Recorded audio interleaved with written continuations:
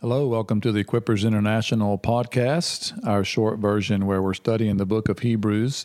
We're in chapter 7, and we're making our way through this rather lengthy chapter where the writer is establishing Jesus as a better priest.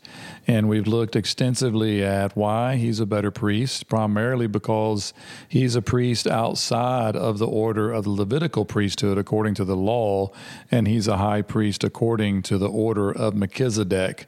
And so the writer goes through a lot of details in establishing why Jesus, being according to the order of Melchizedek, makes him a better priest. And he's primarily a better priest according to the power of what the writer calls an indestructible life. And Jesus is a better priest because God swore an oath that he would be a priest forever.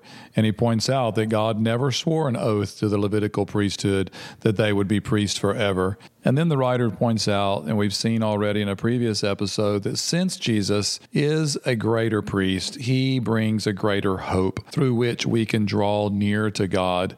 And because Jesus is a better priest, he's also the guarantee of what the writer said is a better covenant. So this is a pretty significant passage of Scripture where he is comparing Jesus over and against the Levitical priesthood. It would be, again, a very significant argument for Jews to read this passage and to understand the significance of who Jesus is as the superior high priest. And we're going to pick up there in verse 23 through 25 today. So let me read those verses. The former priests, on the one hand, existed in great numbers because they were prevented by death from continuing. But Jesus, on the other hand, because he continues forever, holds his priesthood permanently. Therefore, he is able also to save forever those who draw near to God through him, since he always lives to make intercession for them.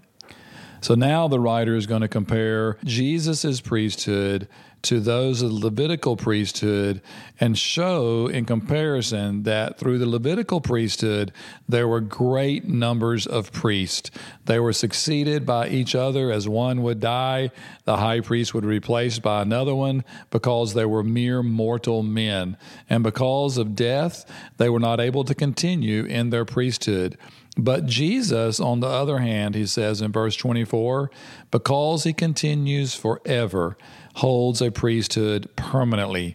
And it's because Jesus was raised from the dead, never to die again. It's very interesting that the author is pointing out that Jesus not only acted in his priesthood as he offered the sacrifice of himself as the perfect sacrifice for sin so that man could be brought to God unconditionally, he also continues in his role as a priest permanently. And therefore, he is able to save forever, or literally completely, those who draw near to God through him.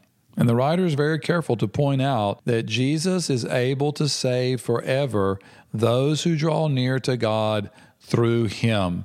There is no other way to God except through the Son. And since he always lives, he lives to make intercession for those who draw near through him. So this is a beautiful truth for us to reflect on this morning, that as Jesus fulfills his role forever and perpetually as the perfect high priest, he intercedes between us and God. He is the way for us to access God. And he is a faithful high priest. He is a high priest that can perform his duties perpetually, forever and ever. And because of that, he saves us completely. So this is a great truth for us to reflect on every day, to know that Jesus is perpetually interceding on our behalf. He is our perfect high priest.